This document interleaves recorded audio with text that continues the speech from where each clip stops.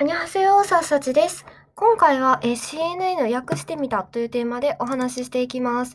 今回はですね、2020年9月11日の CNN の女性最高責任者に関する記事を、独自に翻訳してで、そこにね、自分なりの考察を付け加えていきたいと思います。はい。では早速本文を見ていきます。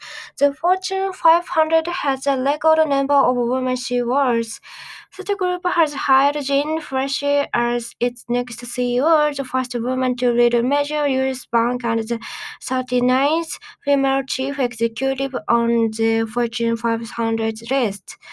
The history-making announcement on Thursday from Citigroup elevates Freshy from her current role-leading city's consumer rank. A very long way to go. Freshy joins just 38 other women on the largely white and male Fortune 500 CEO list. Alex Benber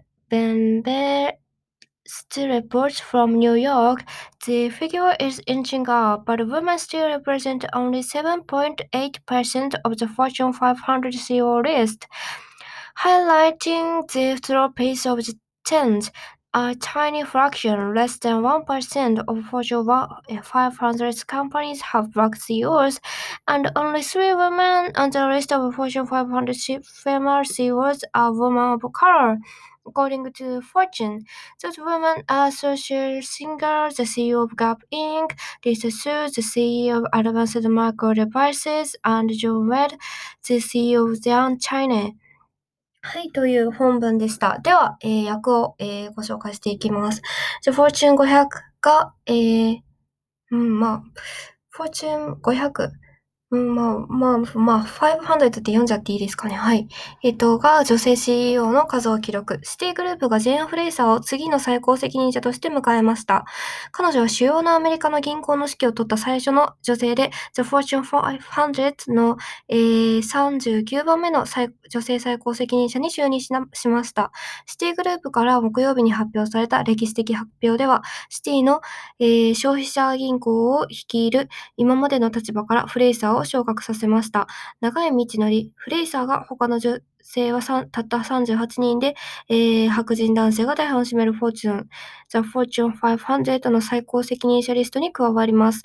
アレックス・ベンド・フサイトの、ニューヨークからの報道ですね。はい。で、ゆっくりとした、変化に焦点を当てると、この数字はそこまで大したことないように見えるんですけれども、女性は未だに The Fortune 500のリストの、7.8% しか現れていません。ほんの一部、1%に満ちませんが、The Fortune 500の黒人最高責任者です。はい。最高責任者が、ほんの1%にも満ちないってことですよね。はい。で、そして、フォーチュンによると、The Fortune 500のリストに載っている有色女性はたった3人です。その女性たちは、ギャップ最高責任者のソニア・シグナルと、アドバンスド・マイクロ・デバイス最高責任者のリサス、ユン・チャイナの最高責任者のジョイ・ワットです。はい。という役でした。それでですね、こちらはCNN の、ホームページ、公式ホームページから引用しました。はい。で、URL は私が運営しているさっさちブログっていう、さすがさちほの略なんですけれども、そちらの方で、URL 貼っておりますので、本文をね、しっかり読みたいって方はぜひね、そちらも参考になさってください。はい。では、以下、私の、考察を話していきます。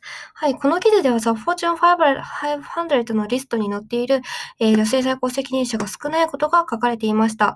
しかし、これからは女性が事業の指揮を取ることが増えると思います。はいね、人の能力って人種や性別や年齢に左右されないと思うんですよね。なので私も事業をしている一人の女性として将来的に世間が人種や性別や年齢にとらわれずに人を見ることを望んでいます。はい、そういった未来が早く来たらいいなと思います。絶対に来はすると思うんですけどね、かなり時間がかかってしまうのかなというのが、ちょっとね、心配というか懸念ですね。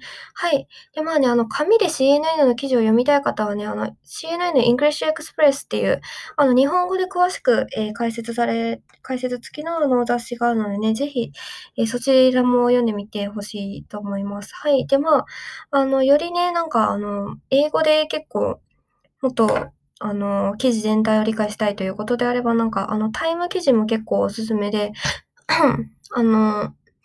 私のブログの方にですね、2つとも紹介しておりますので、ぜひ、実践的な英語力つけたいとか、あと英語で情報収集したいって方は、見てみてください。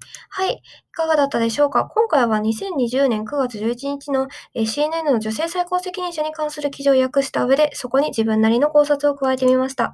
ではまた次回お会いしましょう。アンニョン。